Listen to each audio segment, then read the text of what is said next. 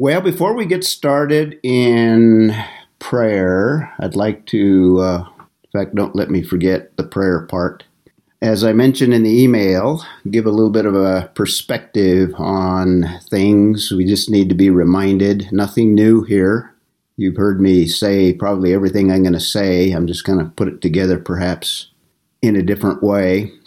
But I know in terms of the election, it's kind of disturbing to some of us, distressing to others. So we need to kind of think and refocus and think in terms of, first of all, what is God doing? What is God doing in the world? What is God doing in our country? We start with Him. And in terms of our relationship, nothing can change that. Nothing can change what we have in Christ or in our relationship to the Lord. If anything, things may intensify. In fact, things may even draw us closer to Him. So as far as what we should be doing, I think we should be doing first things first, keeping priorities, keeping our mission intact, doing the things that the Lord wants us to do. So that's kind of the foundation and the starting point. Secondly, and I'm only going to do this for about 10, 15 minutes, for those of you that are wondering, and then we'll go into a word of prayer for not only the situation, but for our missionary that we're going to pray for, Phyllis, by the way, and some of the other items. Secondly, a good thing to think about is, where is the U.S. in Bible prophecy? Anyone want to give a suggestion? Possibly the eagle's wings that carry Israel into the Jordanian desert. Only possibly, and it's not real clear. In fact, that could be more supernatural. But yeah, that's probably the only small little sliver of involvement that countries outside of the Middle East may have. And that is not a very, very clear passage. In general, who else? Anyone else want to make a suggestion? Yes. Yeah. Nowhere. I'll say something. Yeah, I was going to say nowhere as well. Jeff. Who was the other one that was going to say something? Geneva. Go. Oh, okay. Great. Thanks for joining us today. Go ahead. I was just going to say that Scripture is very clear that Israel is going to stand alone in the end times. And so the U.S., along with all the other nations, are going to be against Israel. Okay. Yeah, that's a good insight. And in fact, that is key. In fact, I think that's one of the things I want to focus on, is the relationship of our country to Israel is key. You've heard me say many, many, many times that world history is Jewish, and the Lord has set things up by covenant, the Abrahamic covenant, such that the rest of world history after Abraham, all of the nations will be evaluated and dealt with by God on the basis of how they treat Israel. So that is a key biblical concept to always be reminded of.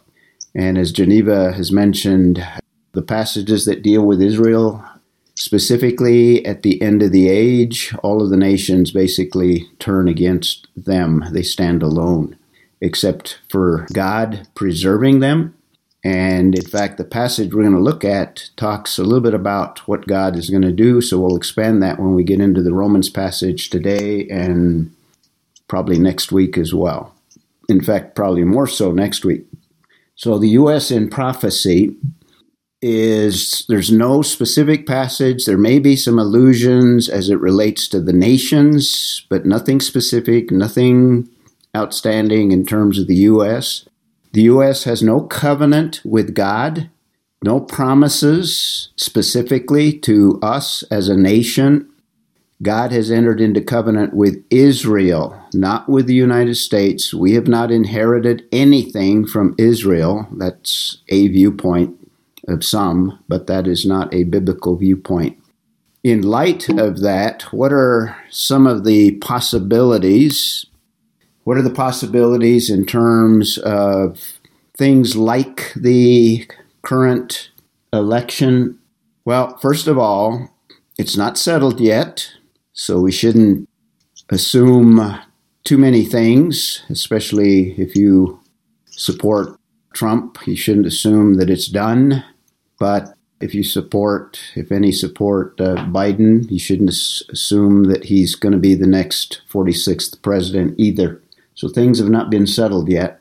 But let me lay out a couple of possibilities.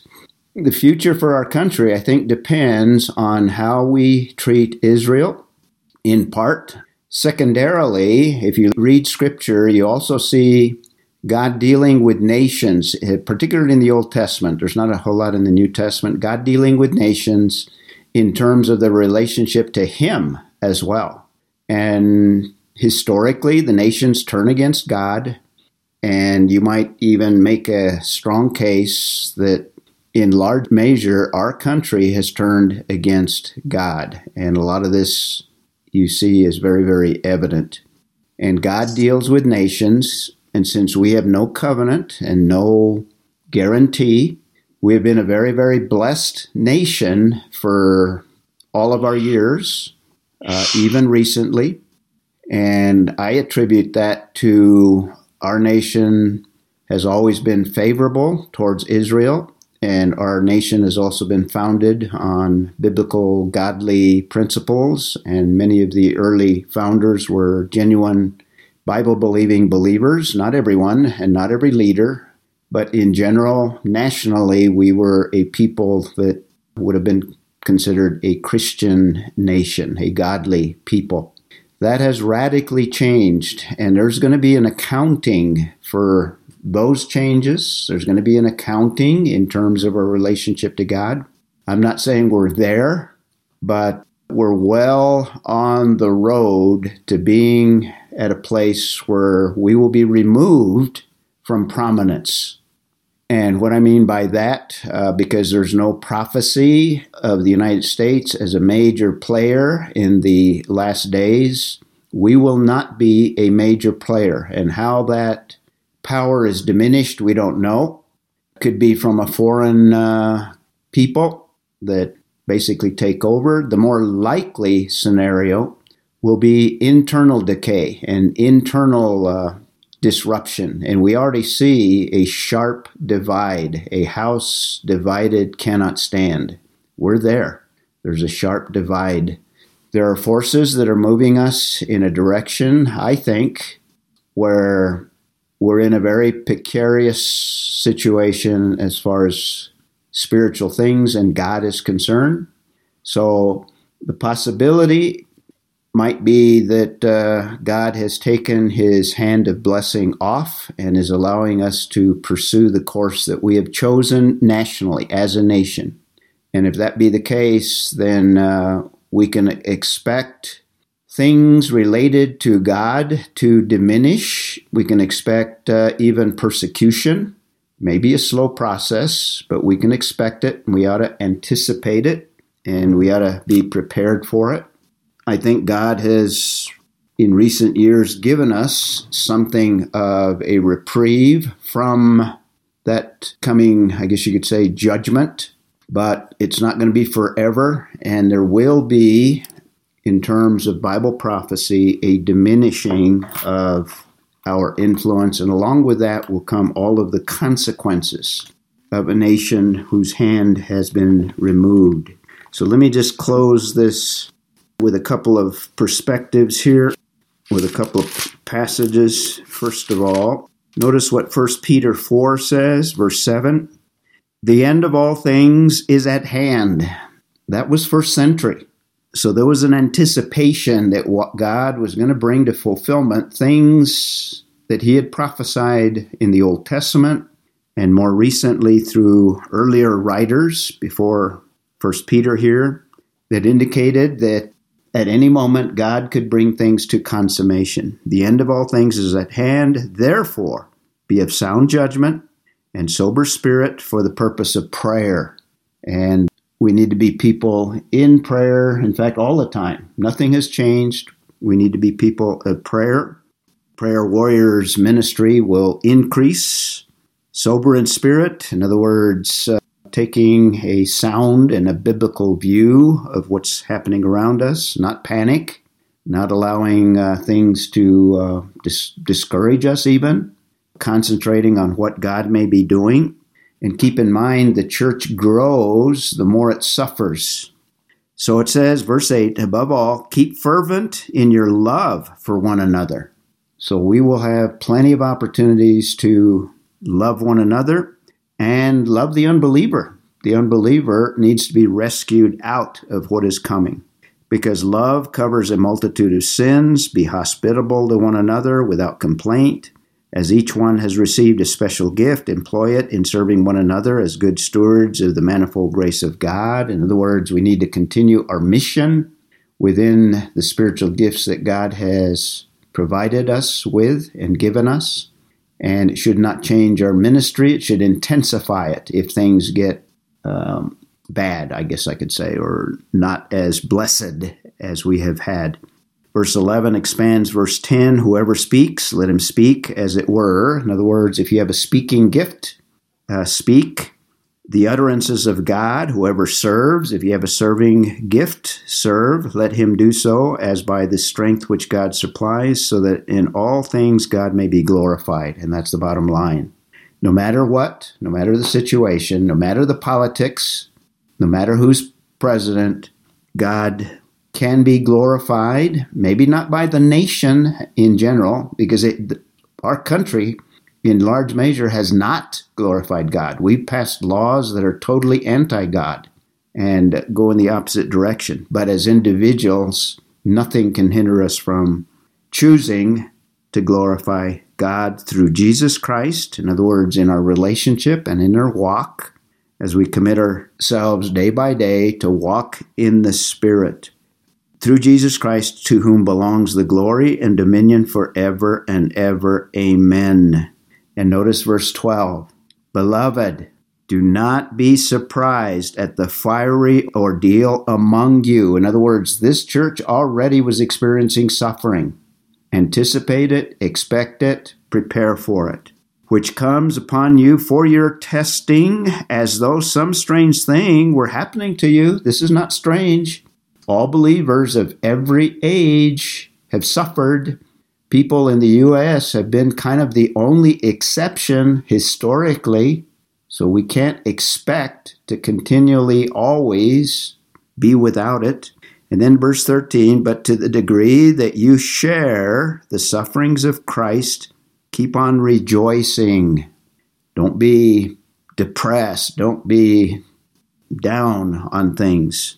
Don't be retaliatory. Don't do negative things. Rejoice. So that also, the verse goes on, so that also at the revelation of his glory you may rejoice with exultation. So how we respond to whatever, to whether Trump's going to continue a 4-year period or whether Biden begins a new administration in January, we continue to glory God, but however we respond is going to have an impact at what he calls here the revelation of God's glory. That's the second coming. That's the rapture. That's the kingdom, essentially.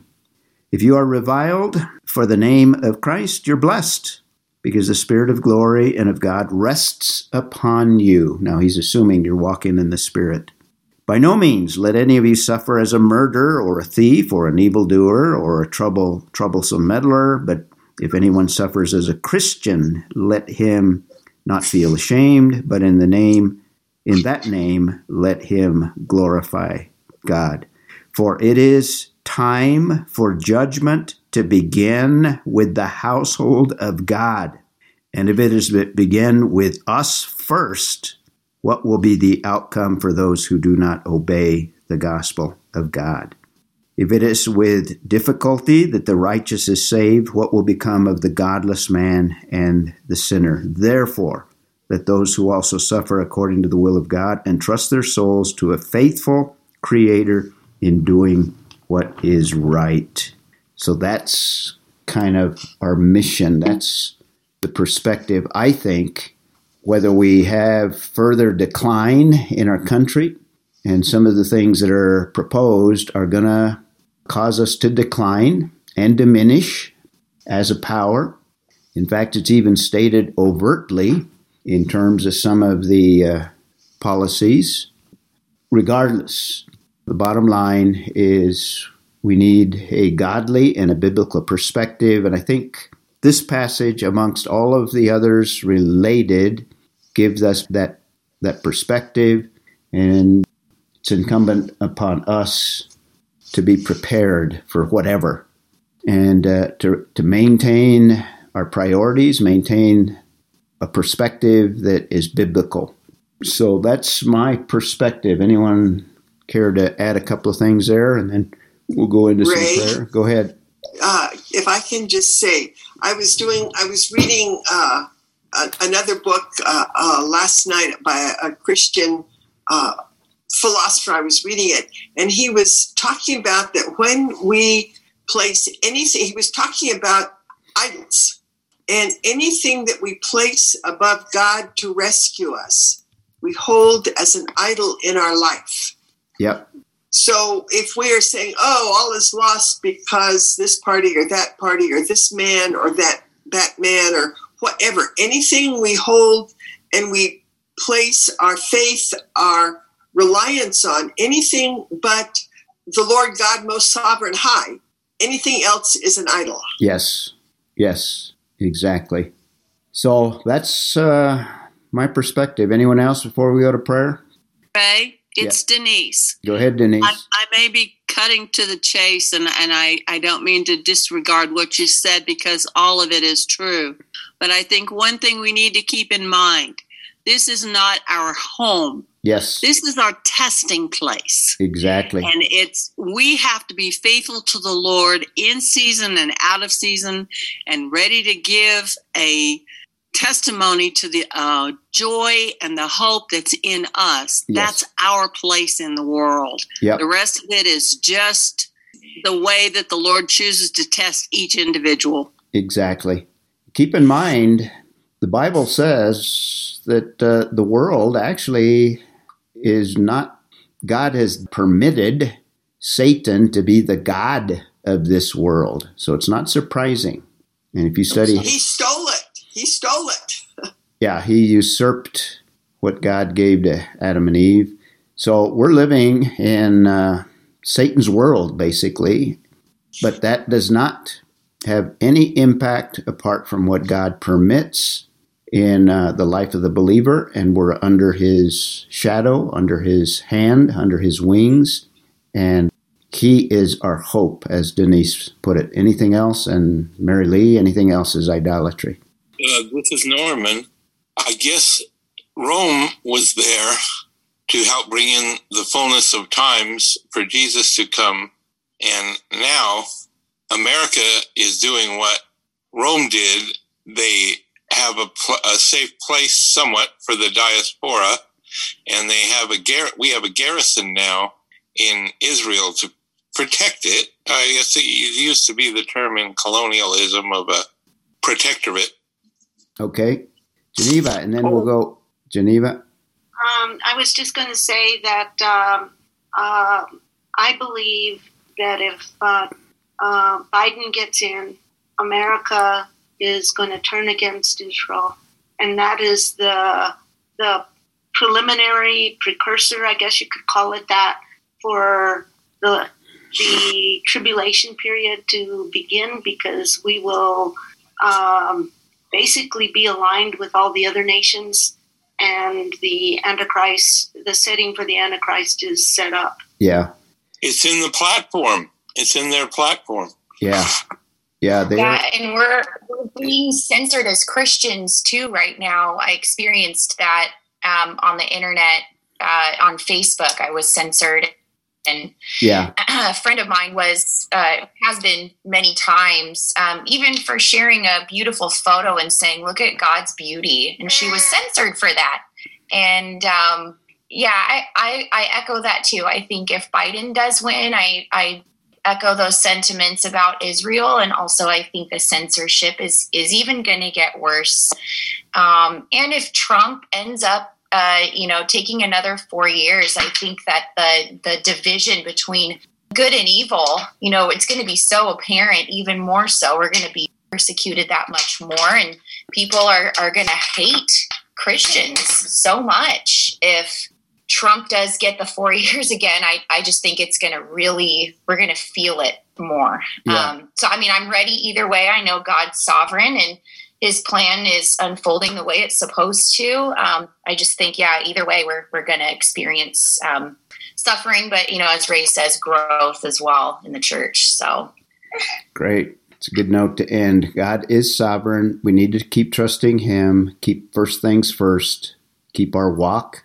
And actually, we're going to have more opportunities to share the gospel with a lost and unbelieving world as things degenerate. Okay, that's just a little perspective, just a good reminder. Nothing new, really, right? This is what we talk about all the time. We just haven't put it together in a little historical context as we just did here. Appreciate some of the things the rest of you shared as well. Ray. Yeah, go ahead. I'm gonna have to tune out, but I just wanted to make one last comment. You've already studied Romans from 1 to 11, so I think all of the believers can get encouragement from chapter 8. Yep. Nothing, absolutely nothing, past, present, future. Right. Things cannot separate us from the love of Christ. Exactly. So that's our assurance in Christ Jesus. Exactly. Mm-hmm. Good. Well, let's go ahead and pray. Phyllis is the one that we're praying for. Well, let's do it. And pray for the nation and pray for us being lights in a dark world. Heavenly Father, I just want to praise you for your care of Phyllis in Hong Kong. We thank you that you are omnidirectional, those 7 directions or whatever it was of chess, dimensions of chess that Norman talked about. Father, you can operate on so many more dimensions at once, and we're so grateful that that's who you are, and that we don't have to fear who's ever manipulating things in whatever dimension, because you are over all of them. We thank you, Lord, that your word tells us you put kings in power and you depose them. Another reason why we have nothing to fear from whoever happens to be leader at the time. Father, there is a spirit of fear and divisiveness that is sweeping through our country. Many of Lizzie's friends have expressed fear for their safety, which I don't quite understand. But Lord, I pray that you would bind that spirit of fear and the one of divisiveness as well, and any minions that are in their hierarchy, Father God. Bind them and cast them into the pit of hell, that they may not be free to work in our nation. Unless it is a fear of you, Lord. That is the only fear that we want existing here. I thank you that you take care of Phyllis, that her health is improving. I pray that you would give them wisdom as far as if they need to get out of Hong Kong, as far as timing and protection and all of that. The same protection we pray over Photios and Cheryl and their health challenges. Father, you are awesome. You are amazing. You are constant and consistent, and there is no reason for us to be afraid. Father, we thank you that Jesus died to pay the penalty for our sins, that even the coming judgment is not something that we need to fear, because you have already gone there before us and taken care of it for us. Thank you, Jesus. In Jesus' name. Amen. Amen. Amen. Well, we had a little bit of a longer prayer, but that's appropriate and called on, and good comments. I think I think you all have an excellent perspective, and not that I doubted that you would. And as I said, just some of the things that I shared were nothing new, just some reminders of things that we've talked about as we go through the book of Romans and other passages. So let's take a look at the book of Romans, because it in some way is actually related to what we were discussing. And we're talking about the olive tree that is in Romans chapter 11. And we looked at verses 17 and 18 last time. I'll give you a review, quick one. Christians living in the city of Rome, they were living under a totalitarian system. So the things that they were experiencing, some of them were suffering. There was persecution. There was actually lots of anti-Semitism that was building, not only in the city of Rome, but in the Roman Empire. That anti-Semitism would culminate in the destruction of the nation of Israel in 70 AD. And keep in mind, Paul is writing 56, 57, probably the winter there, between 56 and 57, and writing to believers in the city of Rome. And in that, he's giving them a perspective on the nation of Israel, where he's vindicating God's righteousness in the way that God is dealing with them. He has sovereignly dealt with them in the past in choosing them, and he's free to set them aside as well. Since he is sovereign over them, he's free to choose others as well outside of Israel.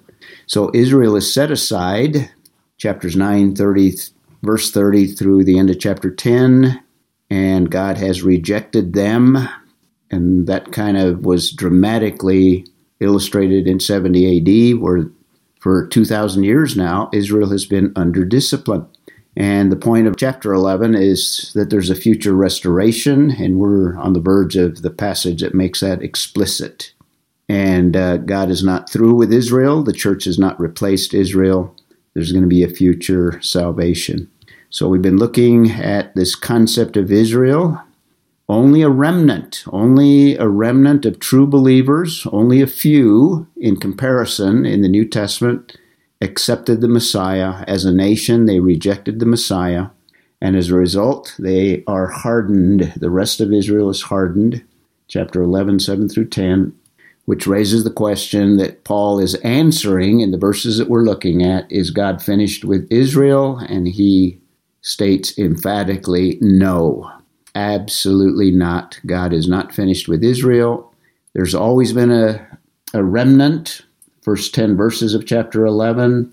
So that remnant actually represents the larger Israel, and God is still committed to Israel, and the remnant receives the blessings of the Messiah, and there's going to be a restoration that is yet future of the entire nation. And this remnant, we saw from verse 16 last time, sets apart the broader nation that God has given promises to. And God even uses the failure of Israel, and he has purposes for it that involve primarily the Gentile. We looked at that passage, completed it last time, and particularly focused on verse 16 and 17. 16 transitions into the parable of the olive tree, and that's where we'll pick up today, verses 17 through 24. And essentially, most people miss it, but it's a warning to Gentiles.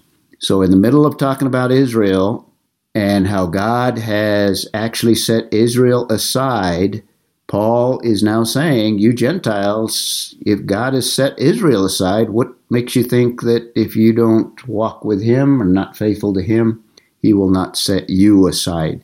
Now, we need to discuss what that means, and I think he's looking at Gentiles more generically, I guess you could say, or more as a unit. And he gives a warning, a first warning in the first two verses there, 17 and 18. That was our focus. We spent the whole time last time looking at those two verses, where he introduces this concept of an olive tree with roots. And probably the best way of looking at the roots is they represent Abraham. That's the roots of the olive tree that I think is a picture of Israel in the Old Testament, in Jeremiah and other passages. At least Abraham. Some of the commentators would include Isaac and Jacob, which you can because the Abrahamic covenant was reiterated to them.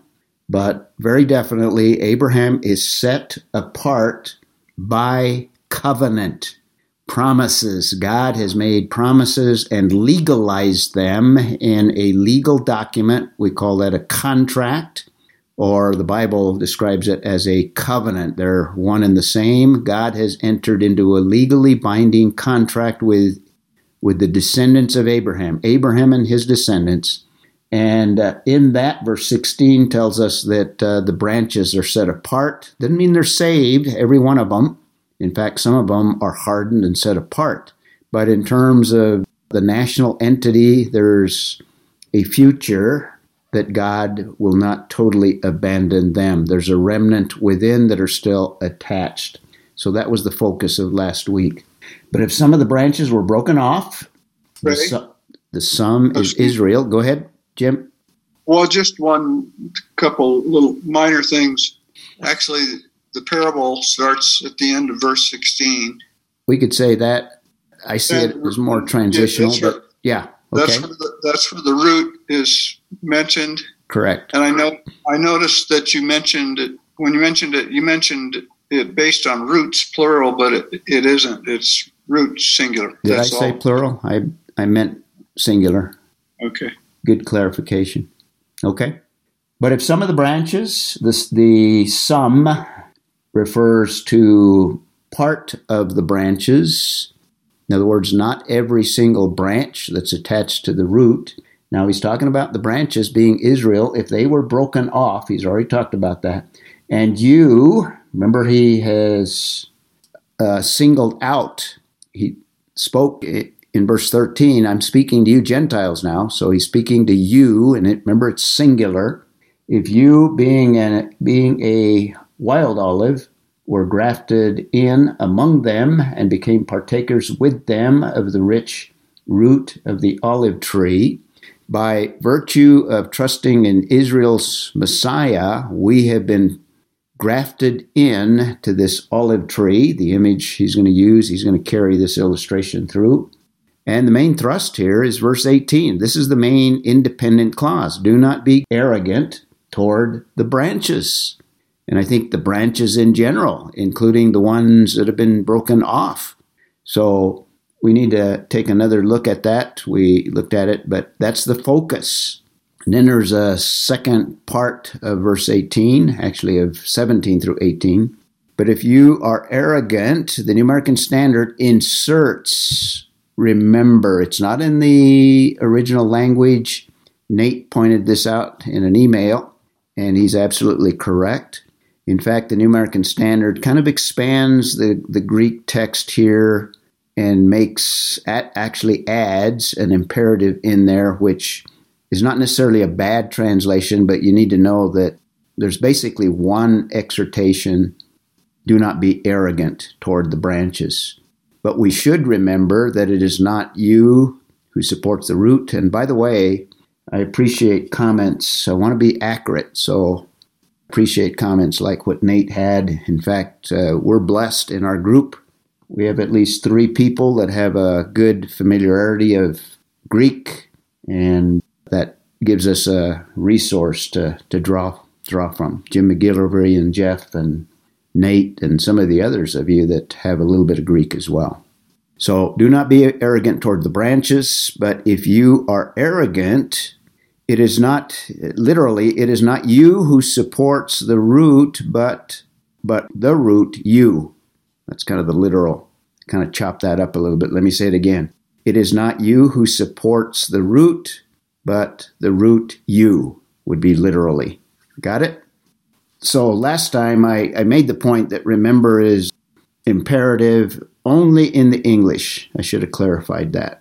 But the thrust, do not be arrogant, is the main part of that. So just a few things to notice, reminders here. This is a parable. So you make a mistake if you try to read too much into any parable. It's like a parable. It's an illustration. And in fact, Paul is talking about something that's contrary to the normal natural practice with olive trees in the Mediterranean at that time. And with all that he says here, I think underlying this is that Gentiles are grafted in by grace. And this is totally contrary to nature, contrary to justice, you might even say. We all deserve condemnation, but by grace we are grafted in. And the imperatives, or the main clauses, not only the one in verse 18, but there's going to be another one later on. So these are kind of the main thrust of the passage, so keep that in mind.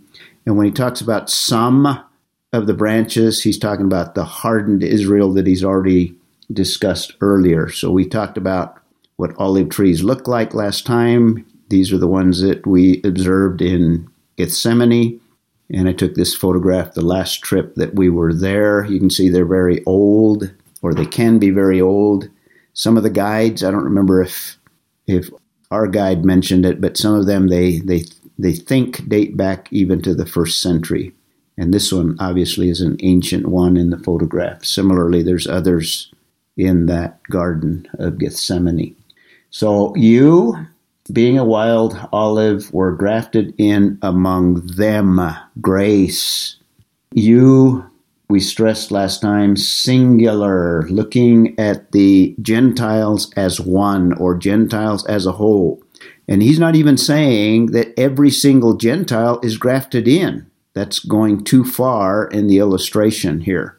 Gentiles, I think, behind his thinking, are Gentiles that have trusted in the Lord Jesus Christ. They are the only ones that are grafted in, not every single Gentile, because the majority of Gentiles are actually unbelievers.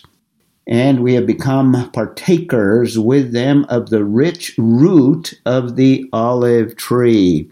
We are blessed with the promise of the Abrahamic covenant, and I think that blessing primarily focuses in on the coming of Messiah. That's the richness. The coming of Messiah is the outworking of the Abrahamic covenant in which the whole world is blessed. And you can... So, Ray, since we kind of, get to things over a long period of time, you just want to point out that interpreting the you there the way you did, and I'm fine with that. Then later, though, when he says he's talking about the severity of God, he's talking about branches that can get cut off that are Gentiles. So that means that you've got believers that are getting cut off at that point later on, right? No. So eventually, no. I'll try when we get there. I'll try to explain how I sort that out. Okay. I think this is why I'm highlighting the singular you there. He's looking at Gentiles like he's looking at Israel, primarily throughout 9 through 11. When he's talking about Israel, he distinguishes, even though he's not going to make a clear distinction with Gentiles. Yes, but you did say that the you here, you thought he was talking about Gentiles who were believers specifically. No, well... That's why I'm bringing it up now. Well, I think those that are partakers of the rich root have to be believers, but the Gentiles in general that he's talking about being cut off, I think he's viewing Gentiles as God's predominant instrument in working in the church age. Well, then wouldn't you have to interpret the verse 17 as saying that he's looking at all Gentiles being grafted in, which I don't think is right. I don't think so. No, I think I don't understand how you're going to sort that out later, but okay. That's a problem for me. Okay. Well, the you is generic, and within the you is a believing, I'll hesitate to use the word remnant, but a believing portion that has become partakers with them of the rich root of the olive tree. And in terms of Gentiles, they have access in general, overall. Some actually partake and some actually enjoy the richness of the olive tree, but God is going to treat them as a unit, and as a unit, the Gentiles are going to eventually be set aside. Now, he's not clear in that passage you're referring to, but I think if you bring together the eschatological passages in terms of Gentiles and nations during the tribulation, after the rapture, actually, after the rapture, when the remnant is taken out, the Gentiles will no longer be the predominant instrument that God is using in the world. He will revert back to Israel. Now, we're reading a lot of eschatology into these passages, so we need to be very careful here not to read too much into the illustration. Yeah, let's see if we can sort it out as we go. So, partakers, we talked about spiritual sharers. And this is the reason I kind of distinguish the believer. The unbeliever does not share in that spiritual fatness, if you will. And obviously the command, do not be arrogant. So we have a strong warning. We concluded by mentioning that we have a compound Greek word here, kata. Notice the kata at the beginning there. When you have a preposition that adds to an idea here, and you have a verbal idea of boasting, in most places, do not boast, or boasting, or talking about boasting, the last part there, kaukoamai, that occurs very frequently in the New Testament, and it's generally related to boasting.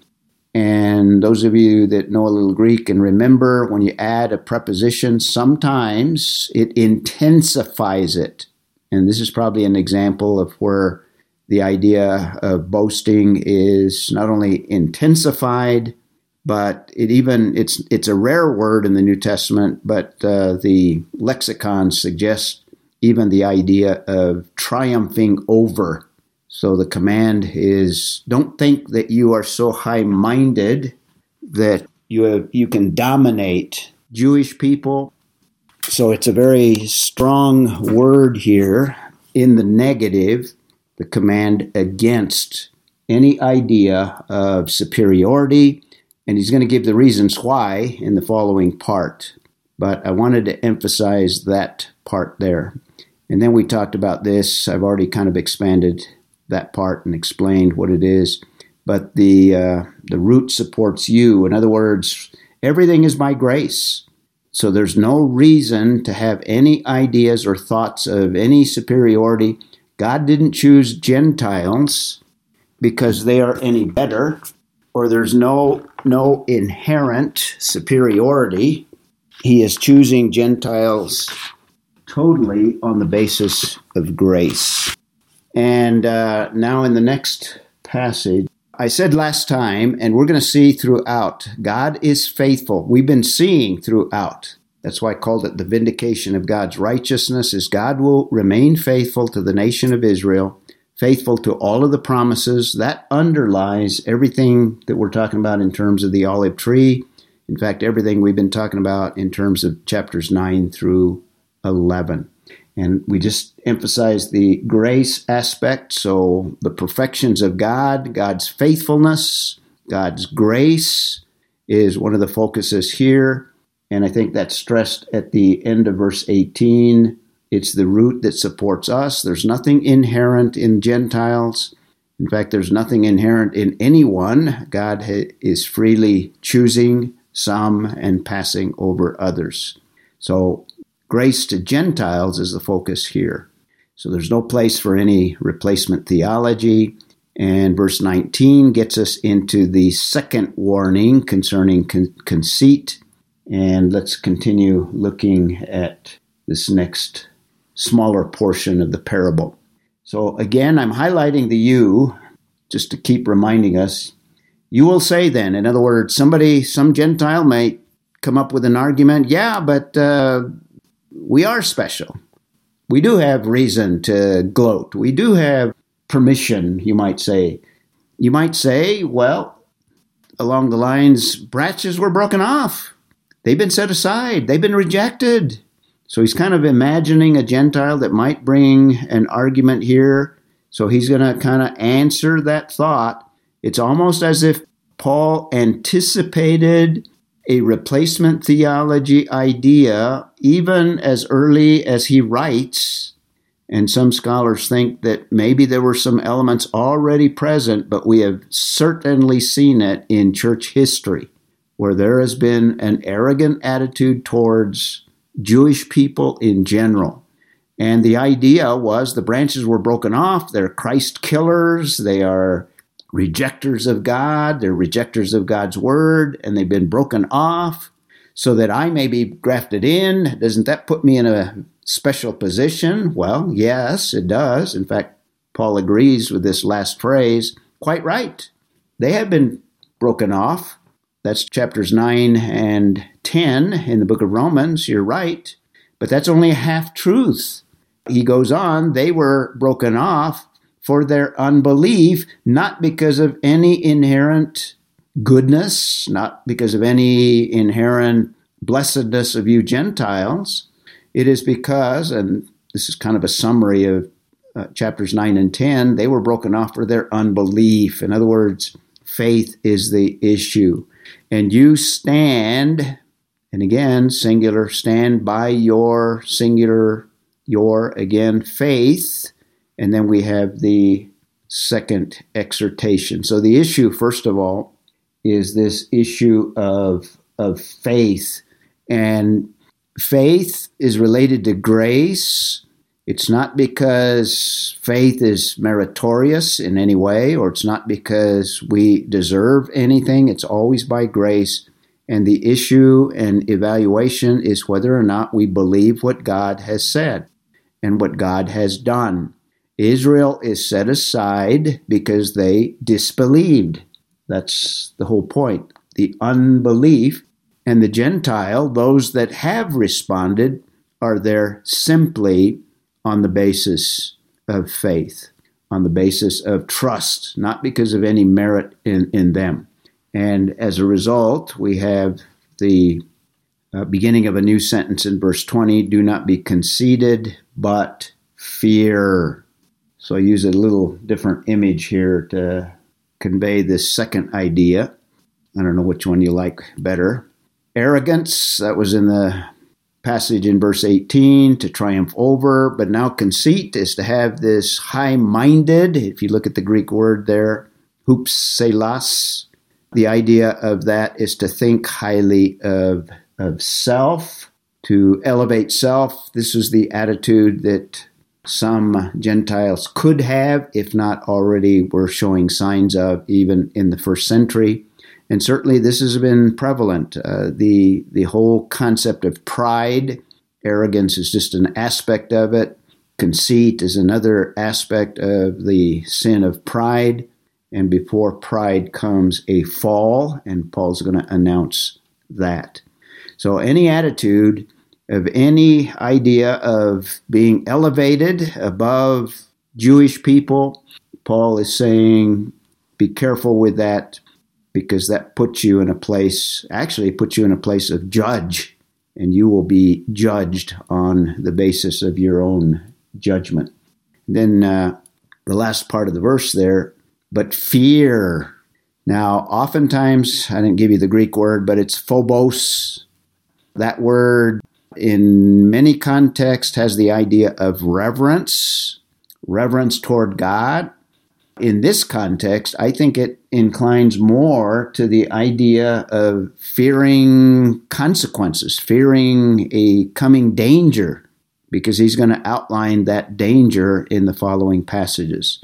I would say it would include a reverence for God, but it also includes the whole idea is there's a danger here. This, to have an arrogant attitude, to have a conceitful attitude, brings about godly consequences, and there is a fear. There's something bad is going to take place. And he's going to begin expanding that in verse 21. For if God did not spare the natural branches, and in this context, and he did, in other words, we assume the premise, and he's already stated that they have been removed. They've been cut off. If God did not spare the natural branches, he will not spare you either. So this is a very severe, what's the word here, possibility. And in fact, it's stated here more as a possibility, but as we continue to read, and if you read other eschatological passages together with this passage, you can come to the conclusion that actually this is going to be a reality. He will, in fact, at a future time, not spare, and again, it's the you, he's not going to spare the Gentile contingent. Somebody had a comment? So Ray, if I understand it then, he's talking about the fact that the Jews, the inheritors of the promise, were set aside because they did not believe God. They did not believe him and follow him. And he's saying to you now, us Gentiles that have heard it, don't think that you're just walking in fatness and easy, because you also have to respond properly to God. Is that the gist of his argument? Yes. Now, don't read the idea of individual salvation into this. He's talking about dispensations here. He's talking about generic. In other words, he's speaking in broad strokes. This is an illustration. He's not talking about, okay, you are in a position to possibly lose your salvation. In fact, a hermeneutical principle is you don't base any doctrine on illustrations. And what we have here is an illustration. And this is why I'm stressing this unit idea where he's speaking very broadly in terms of a large group that includes two groups. And I think Romans 8, as has already been pointed out, is very clear that nothing can separate the true believer from the love of God. But when it comes to God dealing with Israel, there's going to be a future dealing with them as a nation. And in terms of God dealing with the primary instrument of Gentiles, there's going to be a change in the future with that as well. Gentiles, in fact, are going to be set aside. That's not stated explicitly here. I think when God takes out the believing remnant at the rapture, God at that point is going to shift and begin to bring together the spiritual aspects of bringing Israel into that saving relationship as a nation, that verse 25 and 26 are going to be more specific. The Gentiles will no longer be the primary instrument. In fact, the apostate church will in fact go into the Great Tribulation and will be judged, and I think John describes that in Revelation chapter 17, the apostate church that God will in fact not spare. Now, it's not explicit here, and I'm reading some theological ideas into the text, but I think it's consistent and will help us understand. He's not talking about losing one's salvation. That would be taking this passage too far. Does that clarify, Mary Lee? Yeah, I think so. It's even though it's a singular you, these are being addressed. Yeah, I didn't see it as being a loss of salvation, but at the same token, we cannot be. You cannot take God lightly. Exactly. He's going to expand on that in this third warning, beginning in verse 22. We don't have time to get through the whole thing, but we can get started on it, and then we'll just pick up there. I see a third warning. So the first warning and the focus of 17 and 18 is a warning against arrogance. And I see a second warning. The focus of 19 through 21 is conceit. Now, both of them are related, slightly different meanings there.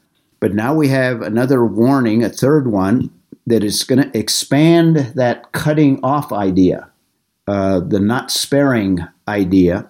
So there's another warning there, but there's also, he's going to transition in verses 22 through 24 to what he's going to say in verse 25 and 26. In fact, the rest of the chapter 11 passage.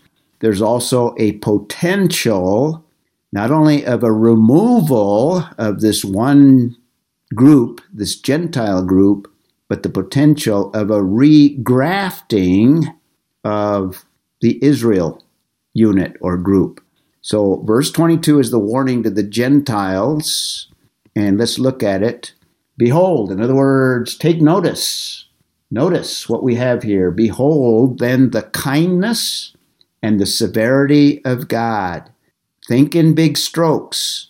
The kindness and severity of God.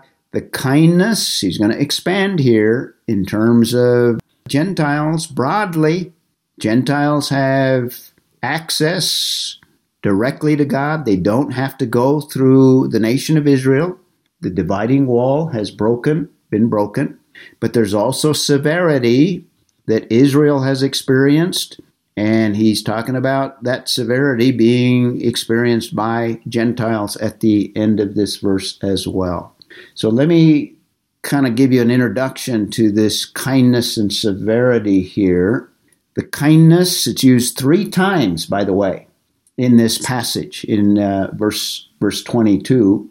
The Greek word Christotes has the idea of, and you can see that there's a relationship to grace, charis. See that beginning there? So I include the idea of unmerited goodness of God. The unmerited goodness, it's undeserved. God, that's kind of the main theme here. We don't deserve anything.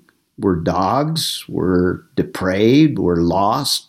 There's none that seeks after God, yet God has given all this privilege to all peoples, all nations, not just the nation of Israel. So it's unmerited and it's goodness. And we saw the goodness of God as a perfection in 2:4. When we come back, we'll look that one up when we come back next week. The severity, apotomia.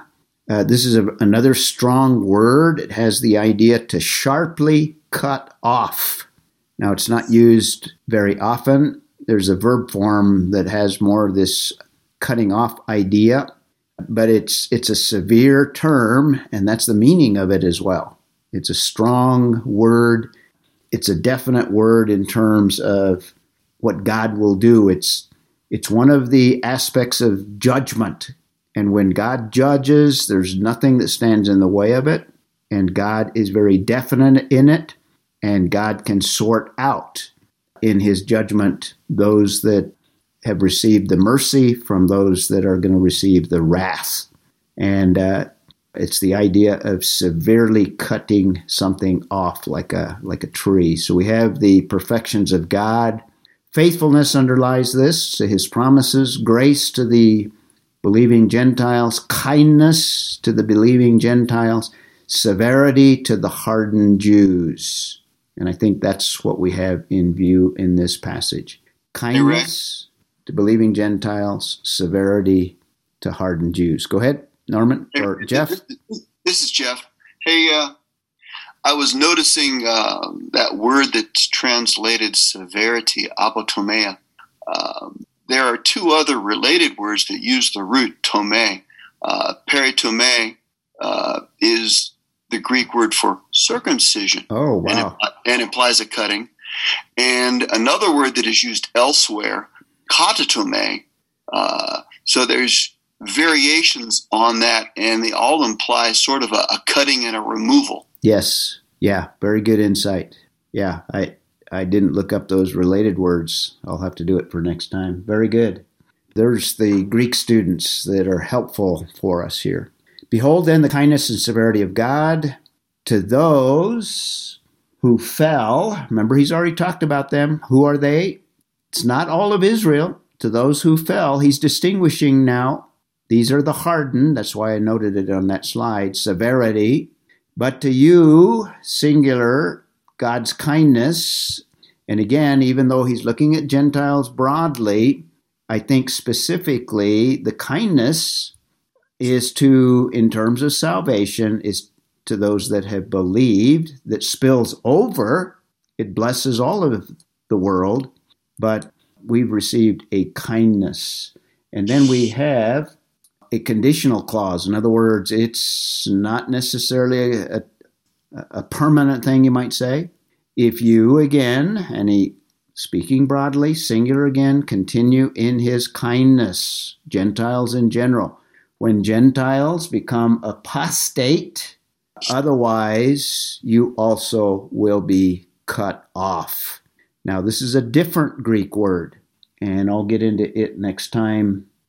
But he is actually indirectly predicting that there will be a cutting off of God's kindness towards the Gentiles. And eschatologically, the best place to think of that is when he takes out the remnant, and then the remaining apostate church is cut off, and they will even be judged, according to Revelation 17. And then God will do what he says in the following verses. The potential part, that potential part is God is going to regraft the Jews. That's verses 23 through 24. And that's probably the best place to stop for today. Any comments before we close in prayer here with Bill? I was talking about that in a class I was teaching, and it occurred to me, you very rarely hear any pastor talk about God's severity. Well, you heard it today. I know, and I'm grateful. Good. Bill, did you have a comment? Actually, I did. Oh, Mary Lee. Okay. So we share here in this household. From that, the severity and that if you persist in unbelief, you will be cut off. Does that then mean that there will not be Gentiles that will return, that will come to, not return, there will not be Gentiles who come to Christ through the tribulation? This is going to be focused on Israel entirely? No. Revelation 7 makes it clear. We have 144 Jewish people that are going to proclaim the gospel. And in verse 9, we have the results of that proclamation of the gospel is there'll be people from every tribe and every nation. The greatest revival that the world has ever seen will take place in that great tribulation. Now, many will be martyred. It's not going to be an easy time, but there's going to be a massive turning of people from every nation, not just the nation of Israel, but Gentiles as well.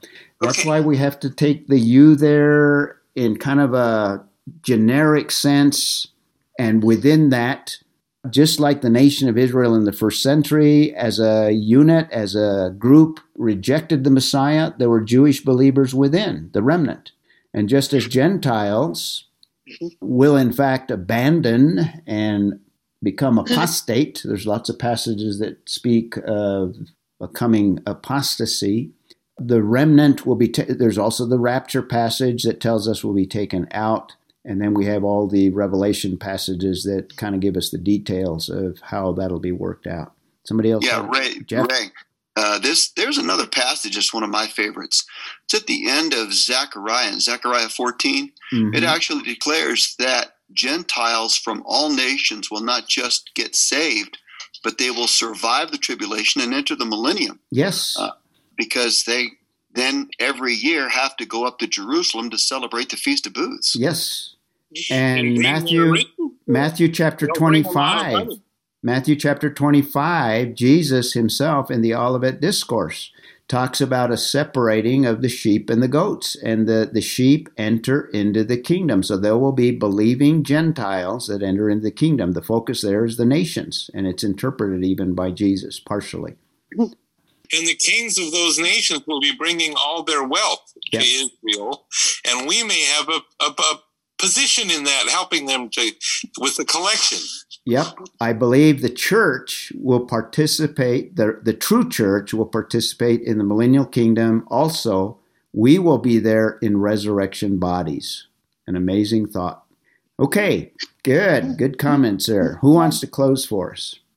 Can I just say one thing? Sure. It ends with continuing in his grace. Otherwise, blah, blah. Yeah, the church. To continue in that grace. Right. Urgent as a believer. Thank you. Well, distinguish individuals. Nothing can separate the individual from Christ and eternity. That's settled once and for all. Now, there's the judgment seat of Christ, where how we live has an impact, and you can suffer loss, but not eternal life. But there is going to be a removal of what I like to describe as the instrument, the primary instrument that God is using in the world, and a reverting back and a regrafting of the nation of Israel. Okay, somebody close for us. Who wants to do that? Anyone, don't be shy. Dear Jesus, we love you. We thank you for Pastor Ray and for this message. I finally was able to get in on Zoom, and we just ask you, Heavenly Father, that everyone who's here today, that the concepts that we learn will be mulled over and made part of our soul and spiritual life, Heavenly Father, and that we'll and we pray for the beginning of the thing when we talked about America, and we love our country, and many of us made grave sacrifices for our country, and we just ask you, Heavenly Father, to remember all the things that America has done with you in the past, and may it be that the best is yet to come. In Jesus' name, amen. Amen. Have a good week, you all. We love you. Bye. Bye. Thanks, Ed. Keep praying. Keep praying, y'all. See you later. Bye. God bless you all. Love you all. Love you guys too.